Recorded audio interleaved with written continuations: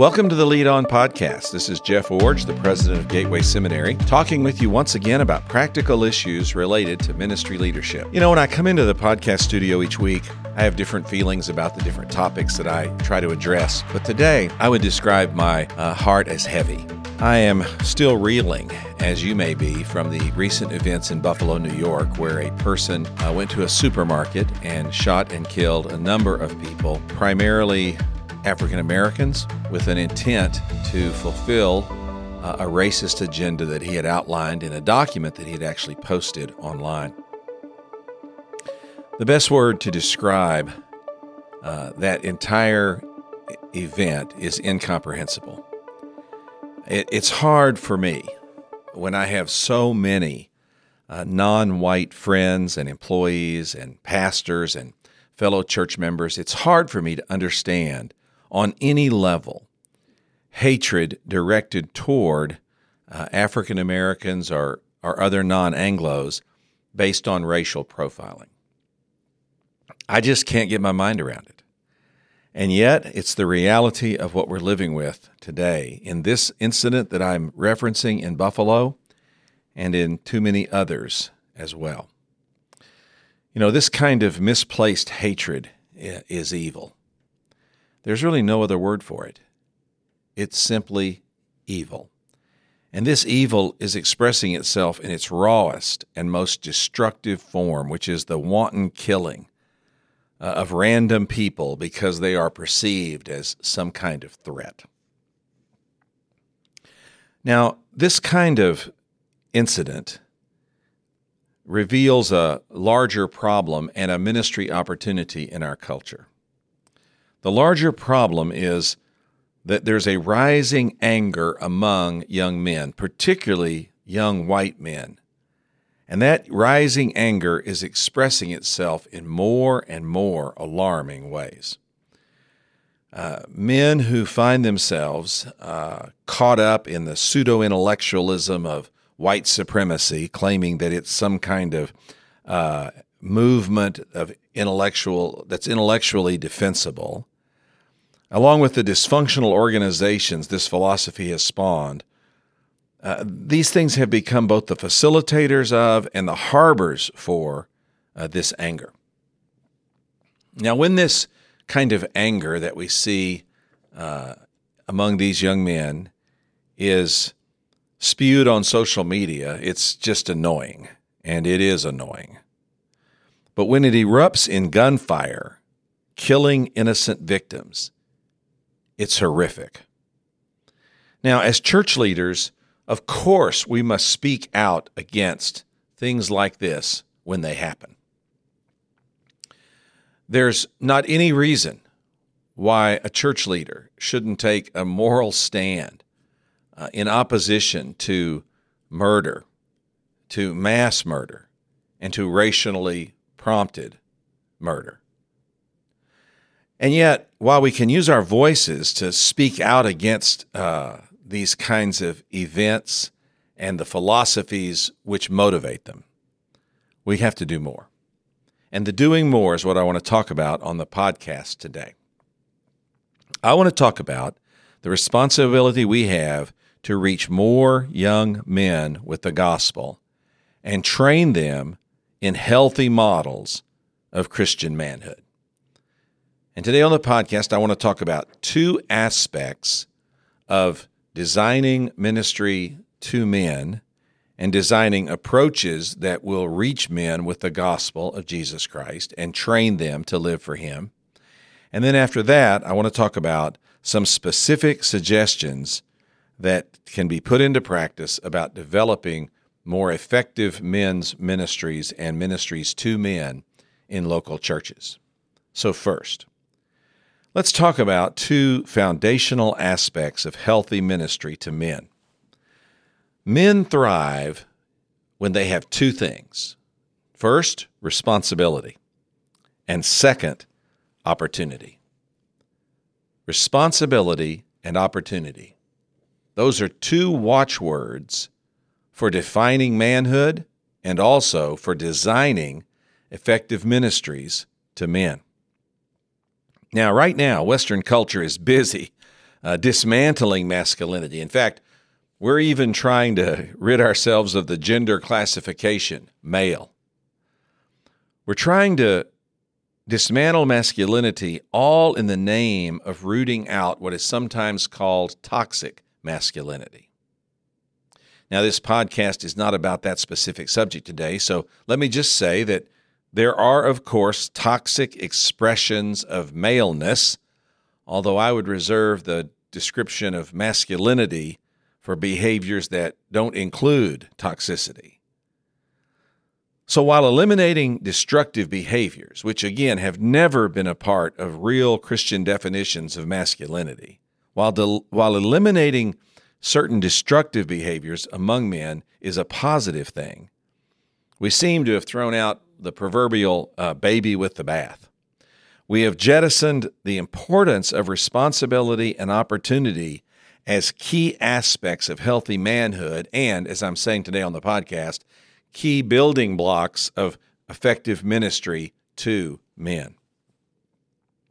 Let's talk more now about responsibility and opportunity and how important both those words are to men, and then how important both those concepts are to designing effective ministry to men.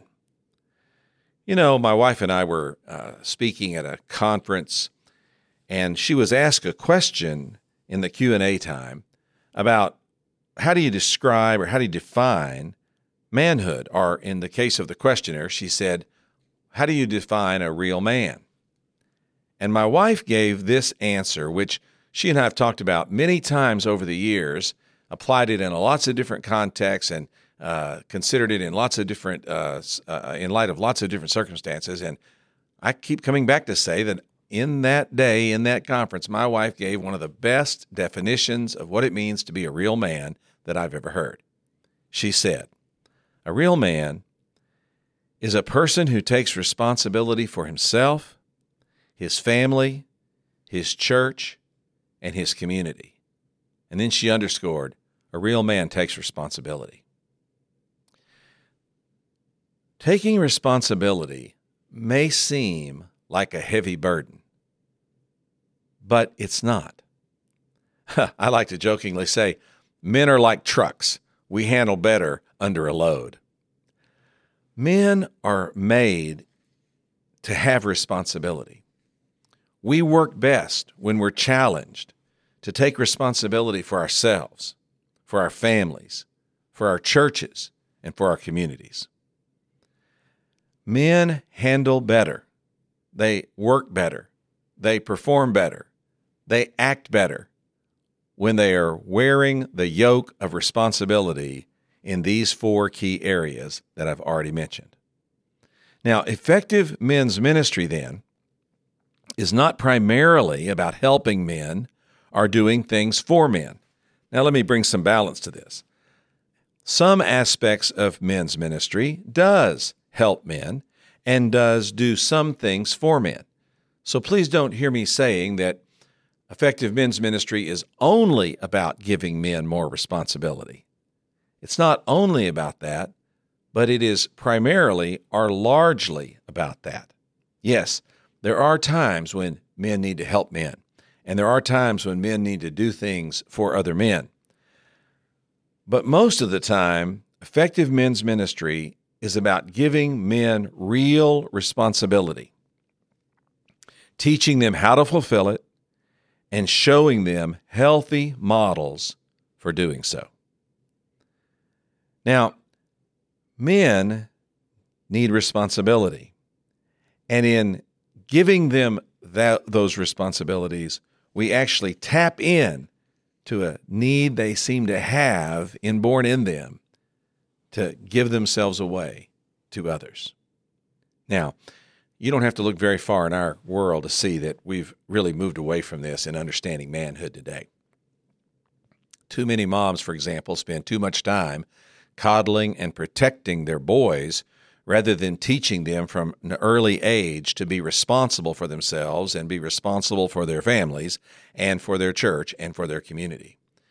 I give my wife, again, real credit for doing this as a mother in a healthy way. I remember her saying to our sons when they were 5, 6, 7, 8 years old, in those formative younger years when most mothers still think of their little boys as babies, that my wife would say, "You have responsibility. These are your responsibilities. I want you to take responsibility for this." And she was always looking to find ways to push our sons, and our daughter too, but in a different way, but to push our sons toward taking responsibility.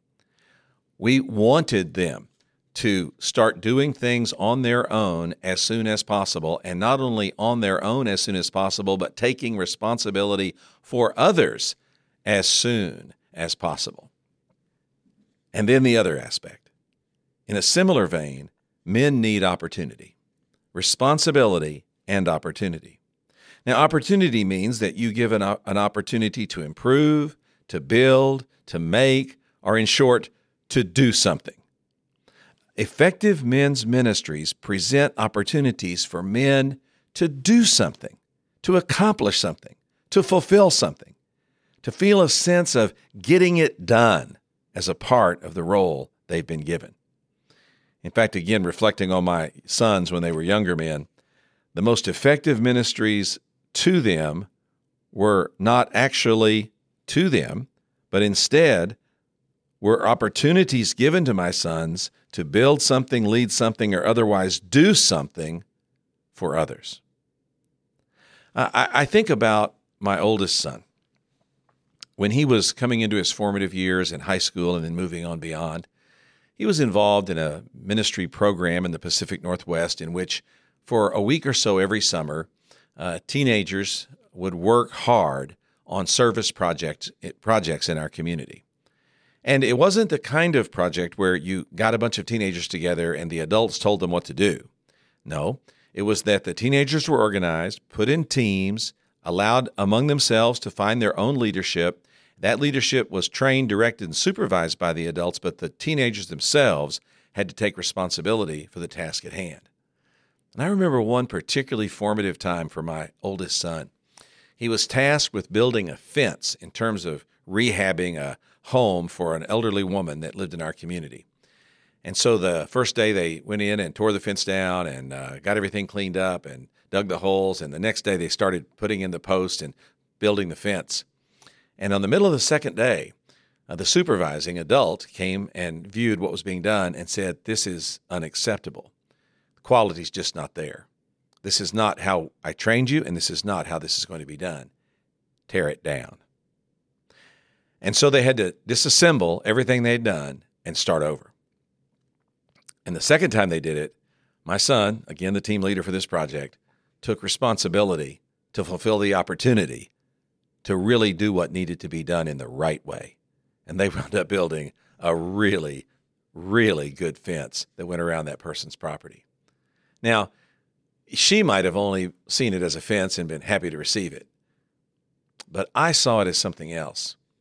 I heard that story later, and I saw the pride in my son's eyes as he talked about taking responsibility, doing something right, and fulfilling the opportunity he'd been given for leadership in that context. And because of that, this ministry that he was involved in as a young man was not so much a ministry to him as a ministry of giving him the responsibility and opportunity to do ministry for others. I could tell you story after story after story of men, and particularly young men, in a similar vein, who have been transformed not by someone taking care of them or coddling them or making excuses for them, but instead someone having the wisdom to give them responsibility and opportunity and challenging them to come up to that standard. Now, churches today must find more and better opportunities to reach men with the gospel. We must do this to stem the tide of aimlessness, frustration, and anger plaguing young men today. These two pillars of responsibility and opportunity can form a foundation for understanding and a philosophical foundation for understanding how to do the work needed in building effective men's ministry today. Look, Men are not going to be reached by better music or slicker marketing or more in-depth sermons. That's just not going to happen. Men are going to be reached when we find meaningful ways to challenge them on the issues of responsibility and opportunity, and to facilitate ways for them to engage themselves not just in receiving ministry from a church, but in giving ministry through that church and through their efforts into the community that they want to impact. Listen, we can do these things. We can do practical things based on this foundation that do change the way we reach, teach, train, disciple, and deploy men in our culture. Now let me shift gears and talk about some suggestions for developing men in and through local church ministries for both leadership in churches and for impact in communities. Now, I'm going to give you 5 observations today, and these are observations I've made from studying effective ministries to men in various churches around the country. In my speaking ministry, I've been asked to speak on a number of occasions at men's conferences, men's events, men's outreach projects, those kinds of things. And while I've never been the leader of these kinds of experiences, I've paid close attention to those who do. And I've tried to reflect on what I've observed in putting together this list for the podcast today. Also, I reflected on my own experience. I worked hard at reaching, teaching, discipling, and deploying men when I was a pastor in a local church context. And I found in doing that some things that really worked well, again, resting on those foundations of responsibility and opportunity, some practical things that we were able to do that really did facilitate men embracing the Christian faith and growing in their capacity for service. So, let's talk about these 5 suggestions today. First, design worship services and other church activities with men in mind. Now, this does not mean that you don't also have women in mind, children in mind, etc. But I think it's important to design worship services and church activities with men in mind. For example, when you're planning worship services, choose a representative man in your church and evaluate the level of participation that service or that activity or that event will likely elicit from this representative man. For example, when I was serving as a pastor, we had Sonny for this purpose. Sonny was a middle-aged, committed Christian who was a member of our church. He owned a small construction company, had younger adult children, and a few grandchildren. He was typical of the guys in our church. When we were planning a worship service, we would often ask this question: will Sonny sing this song? Will Sonny do this when thinking about different ways that we were going to involve people in the worship service? For example, will Sonny be comfortable holding hands if we ask everyone to hold hands? Will Sonny want to stand through the entire service if we ask him to? What will Sonny do when we introduce this element of the worship service? If we were thinking about creative ways to do baptism or the Lord's Supper, we would ask, how will Sonny participate in this? Now, Sonny wasn't the only representative person, by the way, that we used to evaluate worship planning. But he was an important person because he helped us to think about how will men experience this worship service and interface with these activities that we have in mind. Now, let me hasten to say, I did not advocate today that you only consider the perspective of men on the service planning and activity planning of your church. I think as a church leader, you have to consider a broader audience than that. But I want to challenge you today.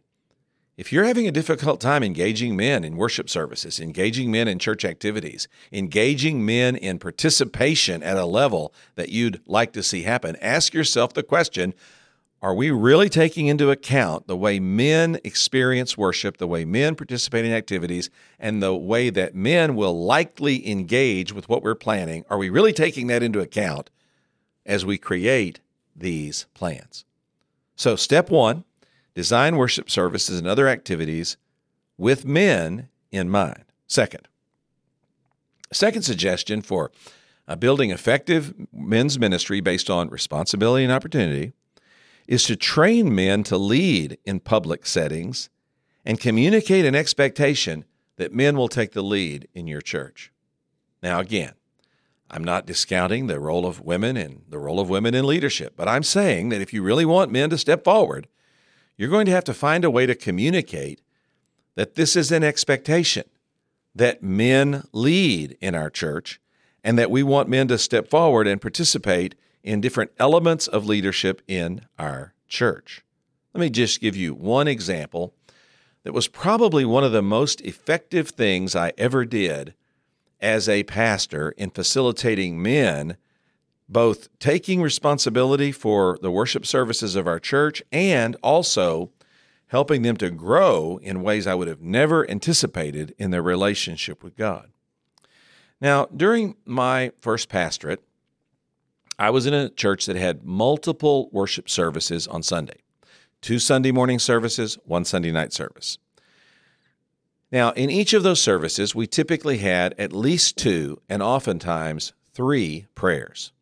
We would have what you might consider like an opening prayer or an invocation. We would often have another prayer in relationship to the offering, and then we would have a third prayer often at the end and a kind of a benedictory ending of the service.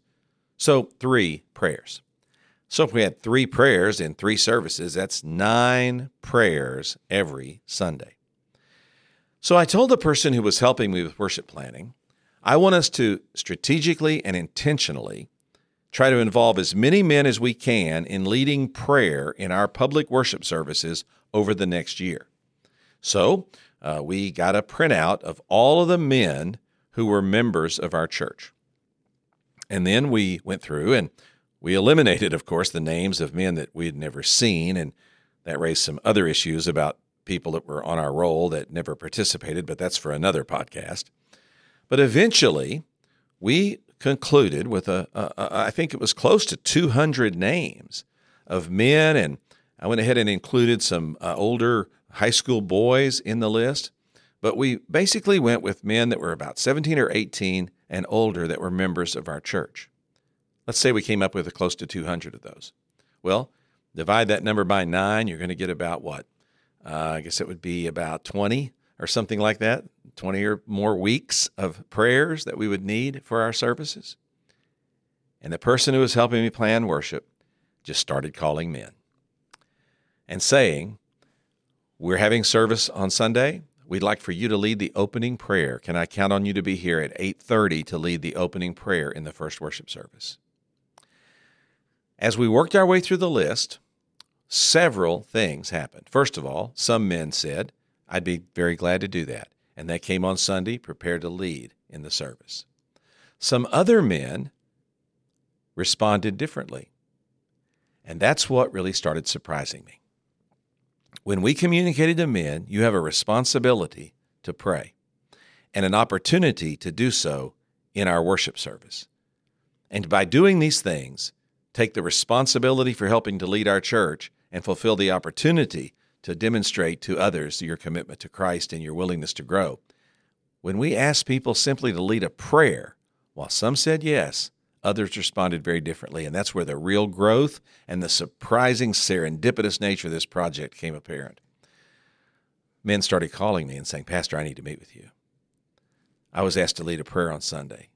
Pastor, I've never prayed out loud in front of anyone in my life, not even my family. I'd like to do it, but I don't know how. And this became a discipleship moment for me to teach how to lead in public prayer, how to lead an out loud prayer, how to lead a prayer in front of someone else.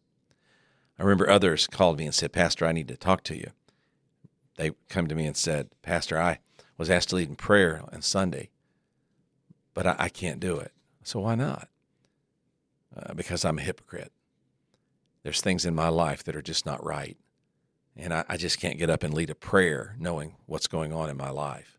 I said, well, let's talk about that. Again, another opportunity for discipleship. This practice of simply calling through the roll and lining up men to pray turned out to be one of the most effective ways I've ever had of engaging men in the leadership and ministry of our church. So that's what I mean when I say train men to lead and communicate an expectation they will lead and watch them rise to the challenge. A third important aspect of this men's ministry resting on responsibility and opportunity is creating a process to train men for leadership. Now, this can take many forms. It can involve a class or a group that you meet with to train men for leadership. It can involve some one-on-one or some other small group type approaches. It can be short duration, meaning you meet with someone only once or twice in order to get them ramped up and ready to do a specific ministry or job in the church. It can be an ongoing process where you meet with people over maybe a period of months to prepare them for leadership. But somehow, some way, you have to have an intentional strategy that says, I'm going to be working to prepare a few men to take on more leadership responsibility in our church. And then, as you're doing this, let me remind you that men like opportunity to do, and especially opportunity to do for others to fulfill this sense of responsibility that they have for the work of the ministry. So, for example, in training men in leadership, rather than have a prolonged class before they're allowed to do anything, it's better to say, hey, I'd like for you to take the leadership of our security team on our parking lot. And I'd like to train you for a couple of weeks on how to do that, and then let you get started with it, and then meet with you once a month after that to kind of update your training and give you additional information and help you learn along the way. I want you to learn by doing with some coaching built in. So when it comes to creating a process for training men for leadership, yes, occasional classroom experiences are helpful, and meeting as a group like that can be profitable, but don't let that be the only thing you do in training men for leadership. Recognize that men love to learn by doing. Engage them in the process. Let them get their hands dirty, and then coach them up along the way. A fourth suggestion is to develop some ministries that are just for men.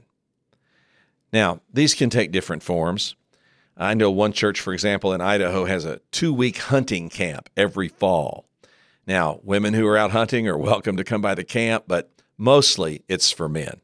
This camp is set up in the wilderness, and it's manned for 2 weeks straight by the men of a church ministry that are trying to reach more men with the gospel. And there's always coffee on the pot, and there's usually something in the stew pot as well. And so as hunters come through, they can stop, have a meal, have some fellowship, maybe even warm up by a fire. But this well-known hunters camp is in this community, and it attracts men because it's something that's typically perceived as just for men. Now, there's a lot of other ways you can do this. Men's retreats, golf tournaments, wild game dinners, car shows, Super Bowl events, all kinds of things. Some events, though, that are just for men. Now, these gender-specific events not only train and build fellowship among men, but they also send this message: men matter to our church. Now, again, some balance here. Not every event in your church should be just for men. In fact, most of them won't be. But there ought to be a few where guys are called together and challenged in a unique way or in a unique context to develop identity and relationships that then spawns effective ministry as a result. And then finally, develop ministries for men to impact boys. I may do a whole podcast on this sometime. It's so important that we help boys understand that our expectation of them is that they become men, that we don't want them to stay little boys. They aren't our cute babies. They're young men, and we want to help them transition to manhood really as quickly as possible and as strongly as possible. And one of the ways you do that is by helping men who model the kind of masculinity you want boys to emulate, model it for them by providing some ministries that are directed just for boys.